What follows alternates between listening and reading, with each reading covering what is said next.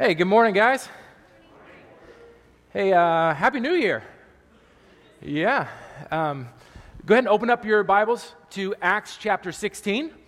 Acts chapter 16. I know that seems a little bit strange because we're jumping into a Philippians series this morning, but we're going to spend a lot of time this morning, actually all of our time, laying the groundwork for what God is going to be doing in the next couple of months as we study Philippians. And so we won't actually make it specifically into the book of Philippians today. So we'll be kind of hanging around Acts chapter 16. But as you find your way there, we're going to pray in just a minute. But there is something, obviously, that's burdened my heart that I'm sure might be burdening yours as well.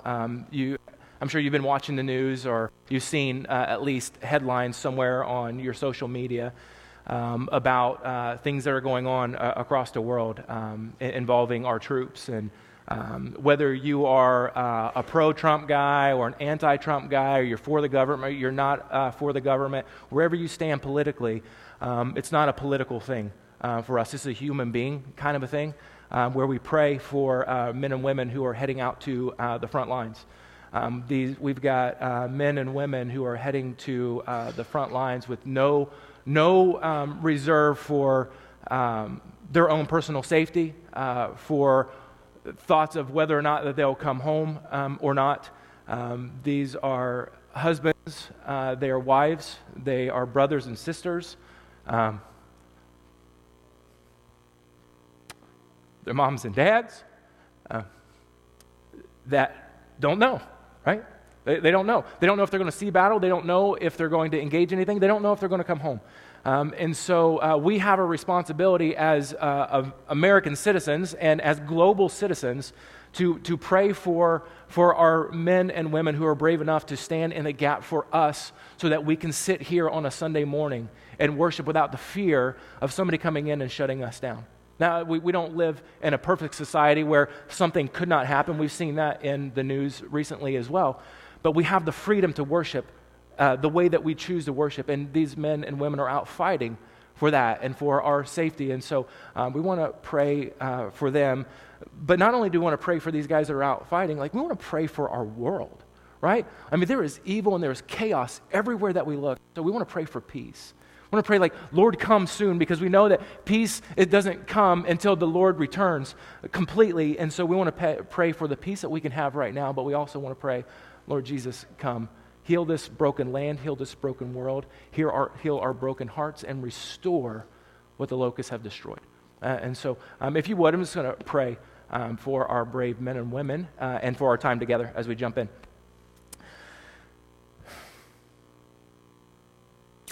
Father, we're beyond party lines as we pray to you, because we are under a citizenship and under a rule and a reign that is beyond our borders of this country.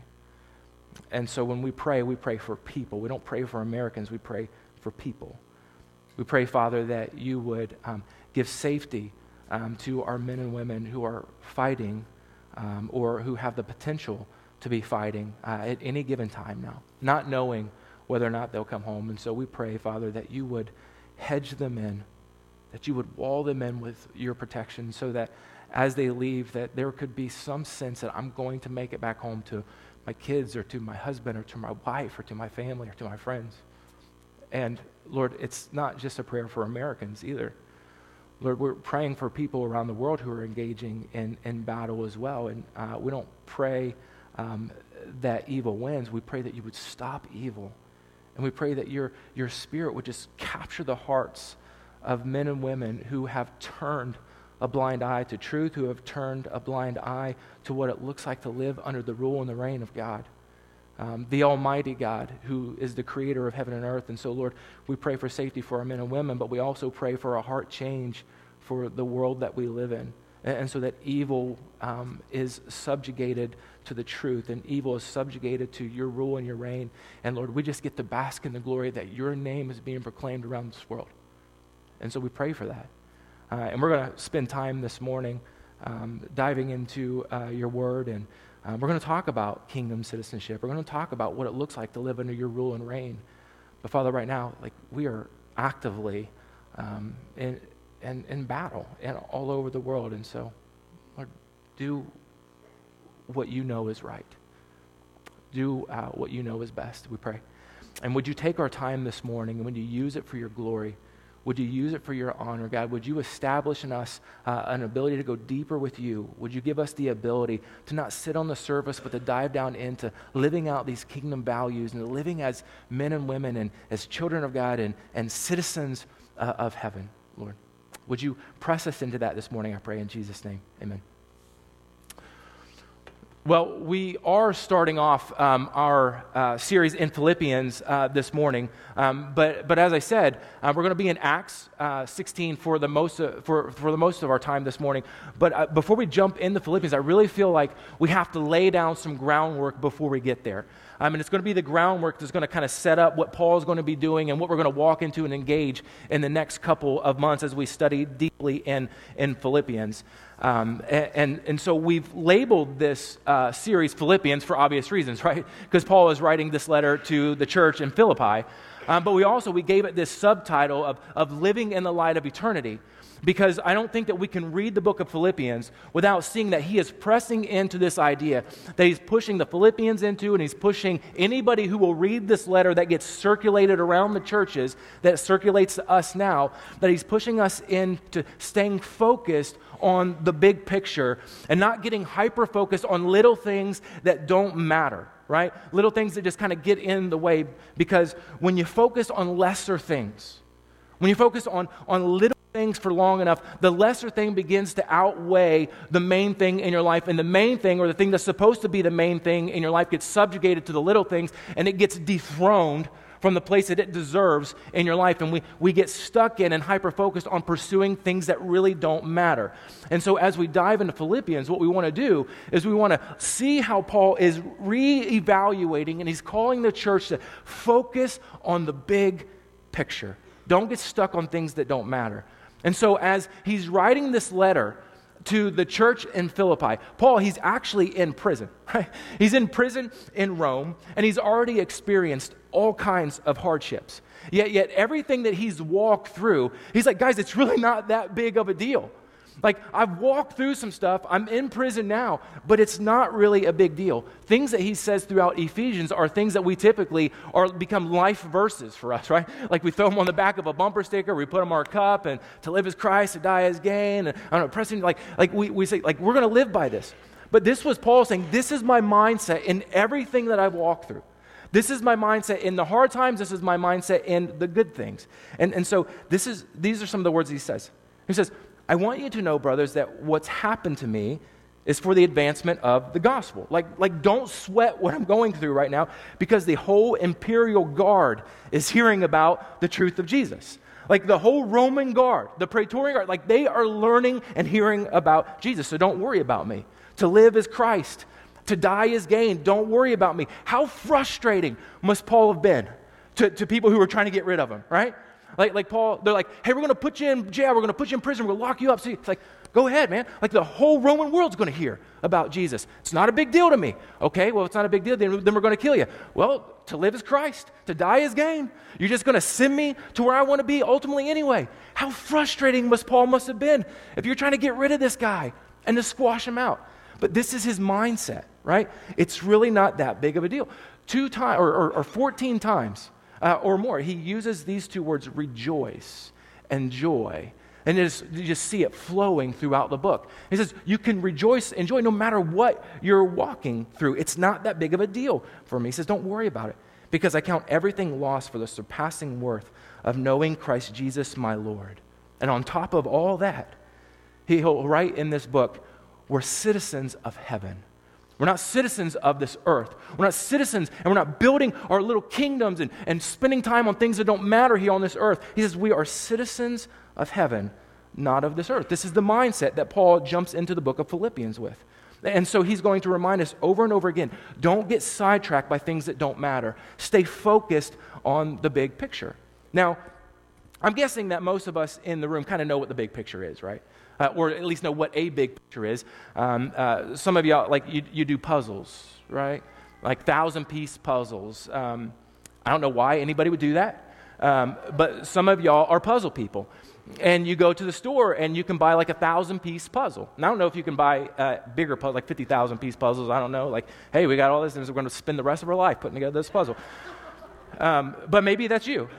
But when you buy a puzzle, right, you go to the store and you get this puzzle, and it's 1,000 pieces or so, however many it is, and you see the box, and you got the cover on the box. You say, that's the one I want, and it's got the horse on the front of it. And I don't know why all puzzles have to have a horse somewhere on them, or a cat, but you got the horse on there, and it's standing in the fields of beautiful green grass, and the back mountainscape is there, and that's a beautiful box. Like, that's the puzzle that I want. And that's the end goal. Like, you're going to sit down, you're going to do this puzzle, and that's what you're shooting for. And so you bring that puzzle home, and you open it up, and you rip out all the puzzles, or you rip out the box, and you dump it on the table, and you've got all these 1,000 pieces. They're sitting there, and before you know it, you're elbow deep in putting together puzzle pieces.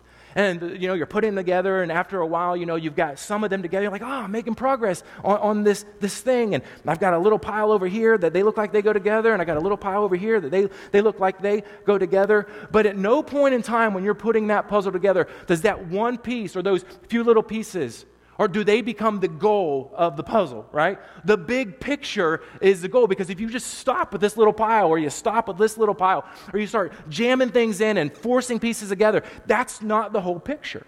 And so if we settle for anything less than the whole picture, or get focused on, or hyper-focused on just the one piece or just a couple pieces, and we lose sight of the big picture, we haven't reached the goal of what we're attaining to. And so it can be so easy for us to lose sight of the big picture and to start squeezing and forcing pieces in. But worse yet, it can be even more damaging if we say, well, you know what, I'm settled by just a few pieces that I've already got together. And we settle it and say, well, this is the end goal. No, we've lost sight of the entire big picture. And the unfortunate thing is this happens in our faith too, right? Like, we come to Christ, God does a miraculous work inside of us, and He graciously pulls us out of whatever mess it is. All of us were a mess that before Jesus came. Most of us are still a mess too. He's working things out of us, but He graciously comes in and He pulls us out of that mess, completely transforms our lives, so much so that the Apostle Paul would say, you know what? You are a brand new creation. Not a better version of who you used to be, but you are a brand new creation. We didn't just kind of grab you and clean you up. Like, He completely retooled you. He completely rewired you, and you are a brand new creation. Rewired, retooled, reworked, with a brand new ethic, with a brand new value system. Some of y'all know retooling and reworking and rewiring because you grew up with dads who could put anything back together. They could rip them apart and pull back together like nothing ever happened to it. Some of y'all grew up with dads who said, I'll fix it. When they put it together, you're like, that doesn't even look like what it started with. Like, this is not even close. And so, like, Dad, your TV breaks, and Dad grabs the TV and says, I got this. And so he brings it back, and it's fixed, but now the channel changer changes the volume, and the volume changes the channel, and the picture that used to go this way is now going this way with mirror vision, and it's just not the way that it started. And it's not even fixed completely. Or you come to him with a broken electric window in your car. He says, Dad, fix this, please. And then you got this window, and he says, I got this. I'm going to retool, I'm going to rework, I'm going to rewire. And then he brings it back to you, and your electric window suddenly has a crank on it. And so now you're like, I got this, man. I'm hot. I'm going to crank this thing down. It's kind of fixed, but it's not retooled and rewired like brand new, right? It's janky. It's a janky window. It's a janky TV. But this isn't the retooling and the rewiring that Paul is talking about in Christ. He says, in Christ, we are a brand new creation. The old is gone. The new has come. We're not a better version of our old self. We are brand new, a brand new person. And Paul says in Colossians chapter 1, now as new people that have been transferred out of an old kingdom into a kingdom of light, he says, what's happened to you as a brand new person, that you've been taken out of this old kingdom of darkness that has its set of values, that has its set of ethics, and you've been taken out of this kingdom and you've been transferred into the kingdom of light, into the kingdom of heaven, into the kingdom of God, into the kingdom of heaven that is ruled and reigned by His Son, Jesus. And in this kingdom, there's a brand new ethic. There's a brand new living ethic. There's a brand new value system that's no longer governed by this old system, but is governed by the King of Kings, the Lord of Lords, right? That this new system and this new ethic is governed by being a citizen of heaven. We're no longer citizens of this earth, or just citizens of this earth. We now have a dual citizenship with the citizenship that we hold on earth and the citizenship now that we hold in heaven. And so Paul says that we have become citizens of a new kingdom. And as citizens of a new kingdom, we have a brand new ethic. We have a brand new value system to live by. And this value system and this ethic is intended to drive every single thing that we do, because we're not part of this kingdom anymore. We're part of a brand new kingdom in this dual citizenship. Now, it's difficult to wrap our minds around because we physically live in this domain, right? We live in the physical. We live in this kingdom of the world that we are somehow still a part of because we're human beings and we live here, but yet this isn't where we set up shop. This isn't home for us. We've been transferred out of this kingdom, and now we live in this kingdom of God. And it's hard, like we can see this kingdom, we can feel this kingdom, but we're a part of something over here that we can't even see. And because we can't see it, it would be so easy for us to get locked into a system and an ethic of this earthly kingdom if we lose sight of the big picture. If we lose sight of the big picture. And the big picture is that we're part of something that's so much bigger than ourselves. We're part of something that is truly, this is going to sound phenomenal or fantastic in a mystical sense, but we're truly part of something that is out of this world, right? We are a part of a kingdom, and we belong to a kingdom called the kingdom of heaven. And in that kingdom, there's a new value system. There's new ethics. And we've got to stay locked in to this bigger picture. I want you to settle your mind on this for just a second. Like right now, as you sit here in this room, in our little area, right? You are citizens of America, or you're citizens of whatever your country is. And not only are you just citizens of this world or your country, but we are citizens of this heavenly kingdom called the kingdom of God. And as part of this kingdom, you're called to live in light of eternity. That's the big picture. It's not to settle into being satisfied by smaller or lesser things. It's not to be satisfied by building our little kingdom here and setting up shop. Like this is our last resort. Like this is our resort, and we're going to try to make it as good as we can while we're here. And then pretend like this is the end goal. This is not the end goal. The end goal is what we're living towards. It's living in light of eternity. And so we don't waste our time building up this little kingdom over here. But isn't this exactly what Jesus himself talked about in the Sermon on the Mount with the difference of the two kingdoms? He was coming and he was talking about the difference in the kingdom that he was bringing and the kingdom that was of the past. And he was drawing this contrast between the two, and he was talking about setting up his kingdom ethic and setting up his kingdom values for those who would be walking into the kingdom of heaven, who would be walking and who would be trusting in Jesus. And what he was doing, the value system that he was bringing, and the value system that he brought, and the value system that we live under as citizens of heaven stands in contrast to any other value system that has been sustained throughout any period of history throughout the world, right? This value system has always stood in contradiction to live for now, live for today, build your kingdom now, and you rule and you reign. It's never been about being autonomous and do your own thing and build your own kingdom. It's always been about being a part of something bigger, being a part of his kingdom. But yet it's always been a temptation in whatever culture, at whatever time in history that people have lived, to simply just live for today and to set up and be satisfied with the little kingdoms that we end up building. But listen to the difference that Jesus talks about when he's in this Sermon on the Mount.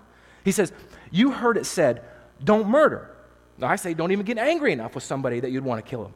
You heard it said, don't commit adultery. I say, don't even look at somebody with lustful intent.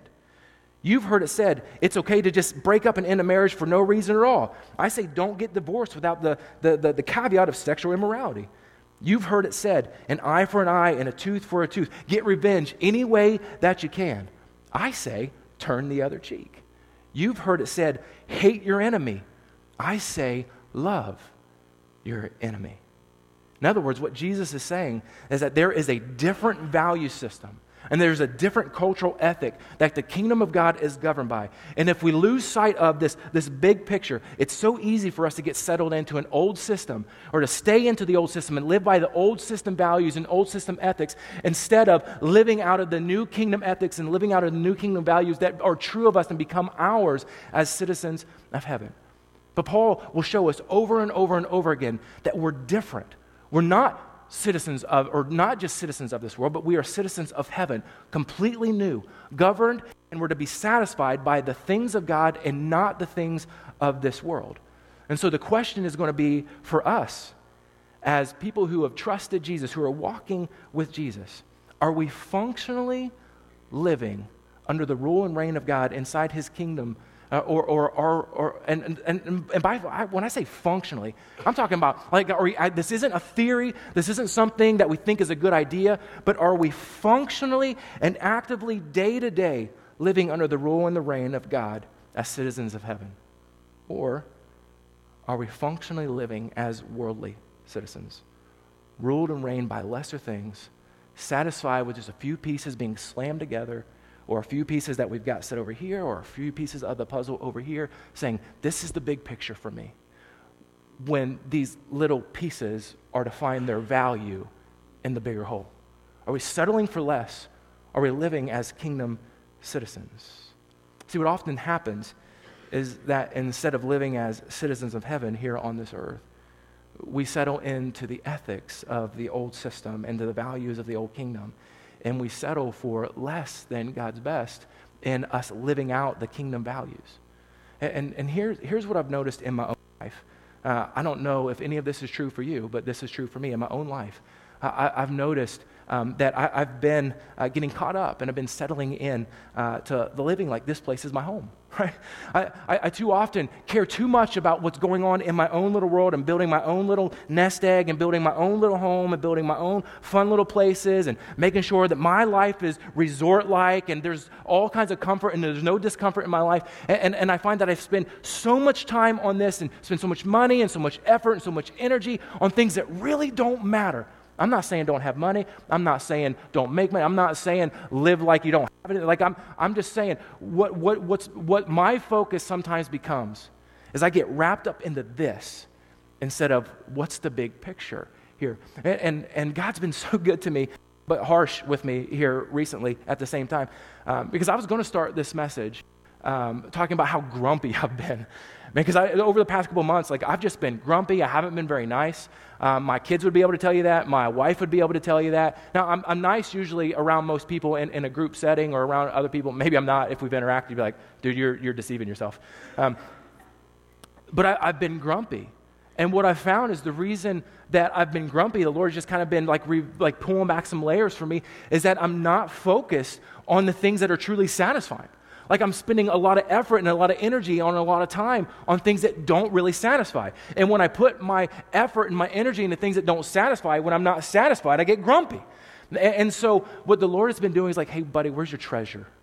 What are you really valuing? And so I was spending some time with Jesus this week in Matthew chapter 6, and he just, bam, you ever been hit by the scripture? He just popped these words off the pages. They weren't new words to me, but he resonated them in my heart. And I want to read this to you. Matthew chapter 6, verse 19. Don't lay up for yourselves treasures on earth where moth and rust destroy and where thieves break in and steal, but lay up for yourselves treasures in heaven where neither moth nor rust destroys and where thieves don't break in and steal. For where your treasure is, there your heart will be also. Now, a lot of people read this in the context of money, right? But I think what Jesus is doing here is he's saying, what is the kingdom that you're going to live under that's going to drive your values? What's the kingdom that you're going to live under that's going to drive what your desires are going to be? What's the kingdom that you're going to live under that's going to drive what's going to satisfy you? And what he was doing for me was hey, you need to make sure you're treasuring the things that I treasure. You need to make sure that I'm still your treasure, not these other things around you. And I think sometimes for me what happens is I forget.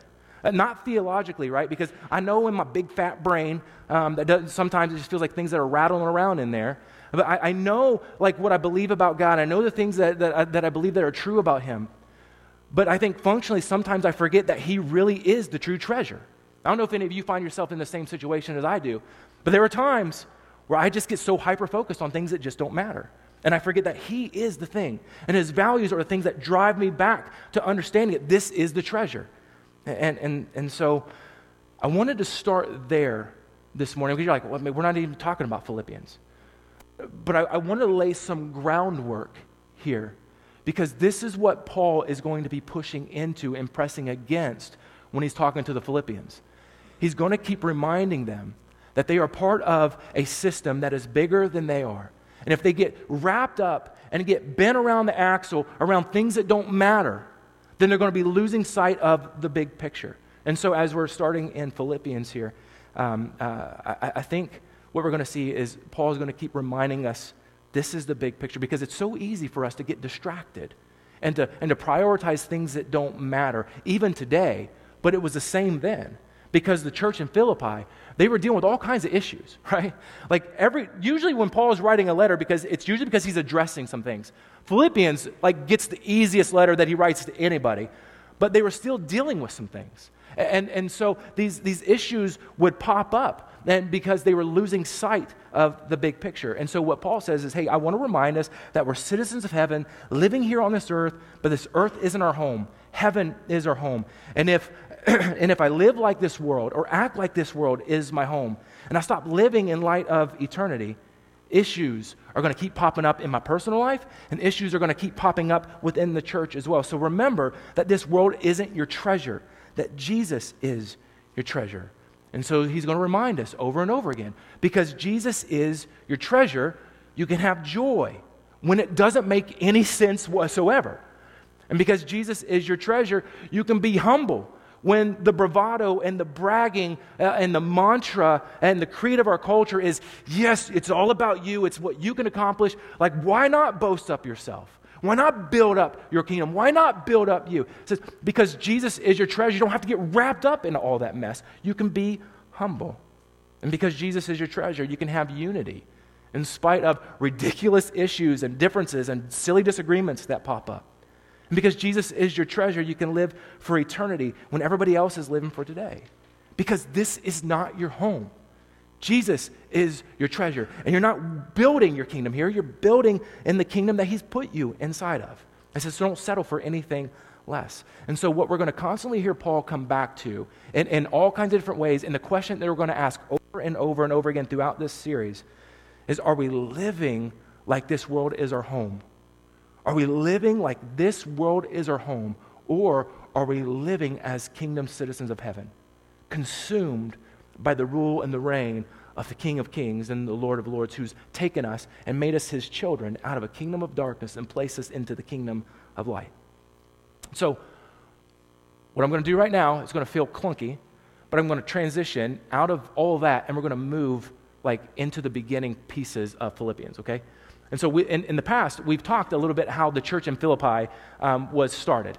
And so I'm going to give a quick refresher on that. And so let's start with Paul, right? Paul, he's this guy who wanted nothing more than just to crush the Christians, the followers of the way. He wanted nothing to do with Jesus, and he's pressing down hard on the church. And the church has begun to explode throughout Jerusalem, Judea, and Samaria.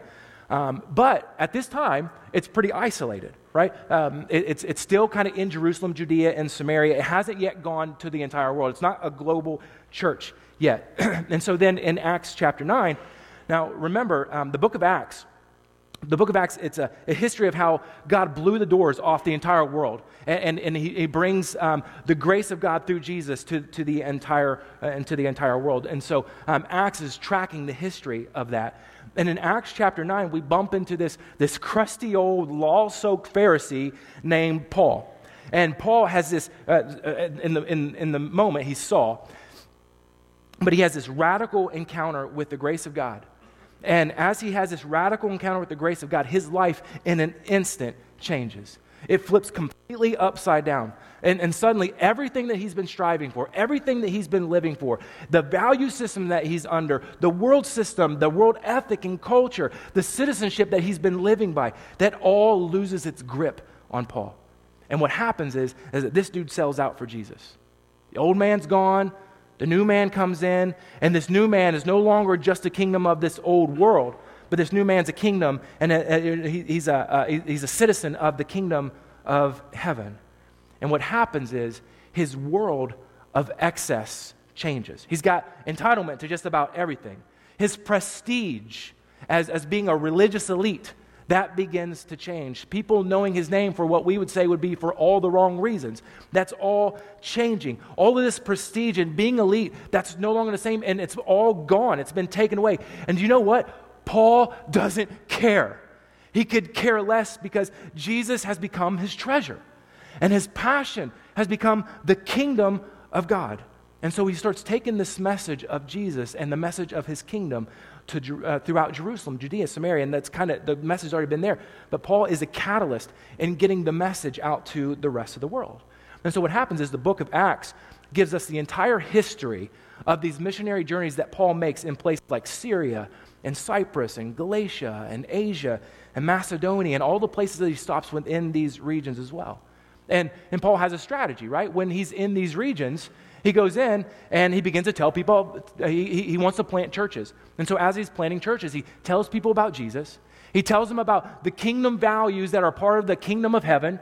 And he trusts the church he leaves the church in trusted hands of somebody who he shared the gospel with, who has really grasped a hold of it, and they begin to teach the gospel to. And then he leaves. And the follow-up is he'll write a letter to that church to, hey, how are you doing? These are the things I've heard. I want you to know, stay focused on this or change this. Like, these are the things that I'm hearing. I'm encouraged about you, or like I want to implore you to make some changes. Or if he can, he actually goes and physically visits the church. But that's Paul's strategy. Plant the church, build up the church, leave the church, and encourage the church after he's gone. And one of the places that he stops is in Macedonia. And so while Paul is in Macedonia, or while Paul and Silas and Timothy, they're in Asia, they want to go into Asia and they want to share the gospel there, but the Holy Spirit shows them, like, look, don't go there. I don't know why, but don't go there. This is not your time to be in this space. And so they say, okay, well, what are we going to do now? And around that time, Paul has a vision. And the vision that he has is of this man saying, hey, come over here to Macedonia and to help us. We want to know about Jesus. Come tell us about Jesus. And so Paul, believing that this is from God, he says, okay, let's go to Macedonia. And so he gathers a crew and they head across the water, and there they are. Now they're in Macedonia. And when they land in Macedonia, they land in a place called Philippi. And the first thing that Paul notices about Philippi is that this is a thoroughly Roman colony, right? It's thoroughly Roman. Everything about it is Roman. There's actually the place where ex-Roman soldiers would go. These ex-GIs would retire from their call of duty, and then they would go and they would set up shop there. And so they're taking all the retirement funds and they're living in Philippi, and there they are. This because it's a Roman colony, they're not taxed by the Romans either. So it's a wealthy colony. So there's money is affluent. People have extra spending money in their wallet, so they're spending it in the market. So this is a cultural hub of the known world at this time. And so this is a well-known city. It's got a lot of people that are living in there. We would say that it's booming. One commentator said that apart from Rome itself, Philippi was no doubt the most Roman of all the cities that Paul had actually visited. In other words, like if you were to step in to Philippi, you were to visit Philippi, and you were familiar with Rome, and you'd been to Rome, you'd walk into Philippi, and you would say, man, this place reminds me of Rome. This place reminds me of Rome so much that it feels like it could be just a small version of Rome in and of itself. And this is significant, right? That when Paul walks in and sees how Roman this place is, because there's really no presence of Christianity there. There's really no presence of the church life there. People are living under the rule and the reign of this earth. People are living under the rule and reign in the kingdom of darkness. They're living under the rule and reign of the kingdom of Rome. And so, but what Paul finds out while he's there is that there actually are, like there aren't any Christians there yet, but there are people there that are interested in the things of God. And so in Acts chapter 16, these two kingdoms collide. The earth kingdom collides with the heavenly kingdom because Paul is bringing Jesus into this land. He's bringing Jesus to the people of Philippi. And there are three people that we get to encounter that Acts chapter 16 highlights that we would just expect. Like, there is no way on earth that God would choose to use these people to found the church in Philippi.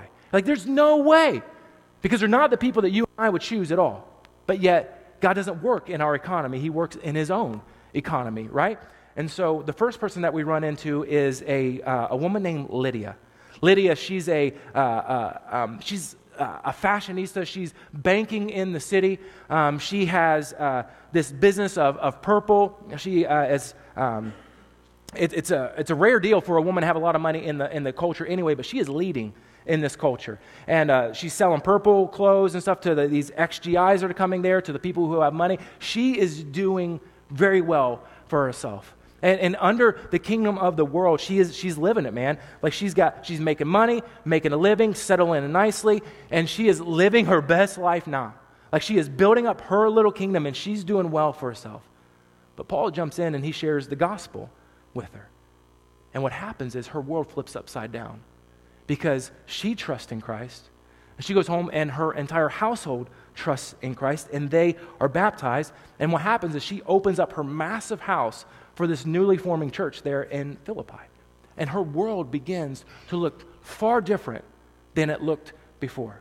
And then after Paul meets Lydia, he leaves there and he takes Silas with him, and they're heading out and they're spending time sharing the gospel in different places, and they bump into this slave girl, this little slave girl who's being controlled and possessed by a demon. I don't know if you've ever met one of those. I have not yet, which is good, I think. And but this little slave girl who's possessed by a demon starts following Paul around and Silas, and she starts screaming and yelling behind him everywhere they're going to try to share the gospel. This demon is yelling out through her. He's saying, "These men are servants of the Most High God who proclaim to you the way of salvation." And so what we need to picture in our world is that there's somebody here who's wearing a sandwich board, on front and back covered up, that says, "You're going to hell. You're going to hell. You're going to hell unless you trust Jesus." And they got the megaphone and they're yelling this out and you're yelling this out. And they're more of a nuisance than they are a help to you. And so Scripture says that Paul is greatly annoyed at what's going on because she is doing this day after day after day everywhere that they go. And so he turns around and says to the Spirit, "I command you in the name of Jesus Christ to come out of her." And it did. It came out. And the assumption is that this little slave girl who was owned by people and possessed by a demon now has her life encountered by the grace of God, and she follows Jesus, and she becomes a kingdom citizen of heaven and no longer just a citizen of this world. But this doesn't make her owners, very happy because they were making money off her. She had the ability to tell the fortune of people who would pay money. It's like a tarot card reader or a fortune reader or whatever these things are that people go to. This was the ancient picture of that, being controlled by a demon, being able to do that. And so now their income is gone because she's not doing that anymore. She's not living for that kingdom. She's living for a brand new kingdom. And so these men are mad. And so they go into the city. They take Paul and Silas. They throw them into the city square where the business and the hub is. And there's rulers that are in this space. And they say, "Listen, these men are Jews. They're disturbing our city. They're advocating for customs that we don't agree with. They're customs that are unlawful for us. And what we need to hear is that what they're saying is they are teaching a kingdom that is colliding with our kingdom. They're teaching a way that is different than our way. They're teaching a rule and a reign and a different set of values than the rule and the reign that we know. And we don't like it." And so what happens is a riot begins to take place, and they throw Paul and Silas into prison. And in prison, they take their bodies and they contort their bodies in ways that are completely uncomfortable, and they lock them in stocks and they chain them up. And so right now, you've got Lydia and her family. You've got a demon-possessed slave girl who've come to Christ and are now part of the church in Philippi. And now you've got Paul and Silas. These guys are locked up in prison, right? They're locked up in prison, and they're most likely being tortured by this jailer who's in charge. And Paul and Silas, while they're locked up in prison in all kinds of difficult contortions and pain that their body's in, they begin to sing hymns to God. And Scripture says that the people who are in the jail, they begin to hear this message that's going out through their song. Now, how frustrating would Paul and Silas be? Like if you're trying to shut these guys up, but they're singing all through the night. Like, guys, shut up, go to sleep. What's wrong with you? But they're not. They're singing. And then somewhere at night, this jailer falls asleep. And as he's asleep, these men are still singing, The whole jail is hearing about the good news of Jesus through these songs. And what happens is God sends this earthquake that shatters the foundation of the ground, shatters the foundation of the jail itself, and all the chains burst forth, right? And as everybody is set free, the jailer wakes up and is like, oh, what's going on here? And there's a riot that's getting ready to take place. And so he's fearing his life that these people are going to come and kill him. And if they don't kill him, his boss is going to kill him because everything's gone chaotic inside the jail. And so he says, I'm not going to wait for them to kill me or him to kill me. I'm going to kill myself. And so he takes the sword and he's about to take his own life. And then Paul jumps in and says, no, don't do it. We're all here. We're here. Don't kill yourself. We're here. And then what Paul does is he tells them about Jesus. And guess what happens? The kingdom that this man had been living for, the kingdom that had controlled this man's life, has lost its appeal to this Philippian jailer. And he trusts Jesus and becomes a citizen of heaven. And then his whole world begins to turn upside down. And then Paul teaches his family, and his family gets saved, and everybody gets baptized that night. And I want you to listen to the difference that happens in this worldly kingdom and the kingdom of heaven, because he's gone from one to the other. This grizzled soldier, who is probably a soldier who retired there in Philippi, who's become a jailer just to kind of spend time, had beat these men, had tortured these men. And then the Lord flips his world upside down, and then the wounds that he blasted on these men, he begins to put salve on and cleanse. This is what the kingdom of God does. This is the value system. This is the ethic that changes when you become, when you leave one citizenship to go to another. He begins to take care of these men's wounds. And not only does he begin to nurse back the health, the wounds that he inflicted on them, he invites them to the house. He says, here, let's eat. He puts a feast out in front of them. He says, let's spend time together. Let's eat together. Let's fellowship together. This man's life was completely turned upside down because his old kingdom collided with the kingdom of heaven. And this is the start of the church in Philippi. Lydia, her family, a demon-possessed slave girl, and a Philippian jailer and his family, all meeting in Lydia's house. And at the time that Paul writes this, he's in prison again. Not just in prison there in jail in Philippi. Now he's in prison in Rome. And he's actually writing this letter from Rome around 62 AD, 30 years after Jesus ascended, 10 years after the church in Philippi had been planted. And as he writes this letter, he's not concerned about his chains that he had in Philippi. He's not concerned about the chains that he's wearing right now in Rome. He's not concerned about everything that he's been through. What he's concerned about is that these folks in Philippi, that this church had been planted in 10 years, he's concerned that they are walking in the light of eternity, that they would live as citizens of heaven who had been transferred from the old kingdom into a new kingdom, who had their value system and their ethics system completely changed. And he wants them to live as citizens who are children of God, belonging to him, not satisfied by the things of this earth, not sidetracked away from the big picture. And so what we're going to do throughout this series is we're going to dive deeply into the book, right? But this is just laying out the background and the mindset of Paul. As he's laying this out, he's saying, I want us to remember, I want us to recall the big picture so that we don't get lost in the things that don't really matter. And so we're going to keep coming back. We're going to ask ourselves some questions as we're going through the book. The first question is going to be, what am I truly treasuring, right? What am I truly treasuring? What is the thing that controls my desires? What are the things that controls my passions? What am I truly treasuring? Of course, what will I be satisfied? Not only what am I satisfied by now, but what will I choose to be satisfied by? What's the kingdom value that I'm going to choose to live under? Am I going to live under the values of the old kingdom, or am I going to choose to live under the values of this new kingdom? And the question that Paul is going to bring us back to over and over again, and the question that we're going to ask ourselves is, am I living like this world is my home, or am I living like a citizen of heaven?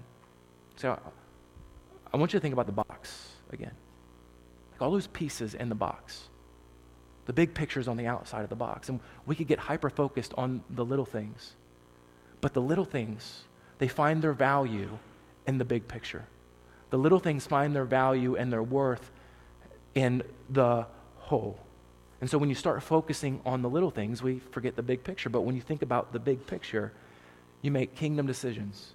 You make kingdom choices. Because the pieces, again, make sense inside the greater whole. And so, you're going to focus on the big picture, or you're going to focus on the little things? I'm looking forward to spending time in Philippians and finding out. So keep coming back the next few months. Like, that's where we're going to be hanging out in Philippians. Let me pray with you. Father, thanks so much. Thanks for the time to be able to spend in your word. Thank you that your word speaks to us. Thanks, Lord, that you've given us a biblical theology that spans the text, that spans the whole Bible from beginning to end. And from beginning to end, you've shown that you have a plan and a purpose for us. And your desire has been for us to be with you in your kingdom, living with you and living by your kingdom values and your kingdom rules. Thank you that you haven't left us to our own devices, that you've given us your Son, you've given us your Spirit, and your Spirit lives in us. And so we don't walk and try to make these decisions on our own. Are we going to choose to live for now? Or are we going to choose to live in light of eternity? Like, your Spirit is in us and prompts us that direction and moves us that way. And so you're already in us doing the work. So help us just to submit to you to do it. Let your rule and reign lead us in everything that we do. Father, may we not be satisfied by anything less than you. We pray in Jesus' name. Amen. Love you guys.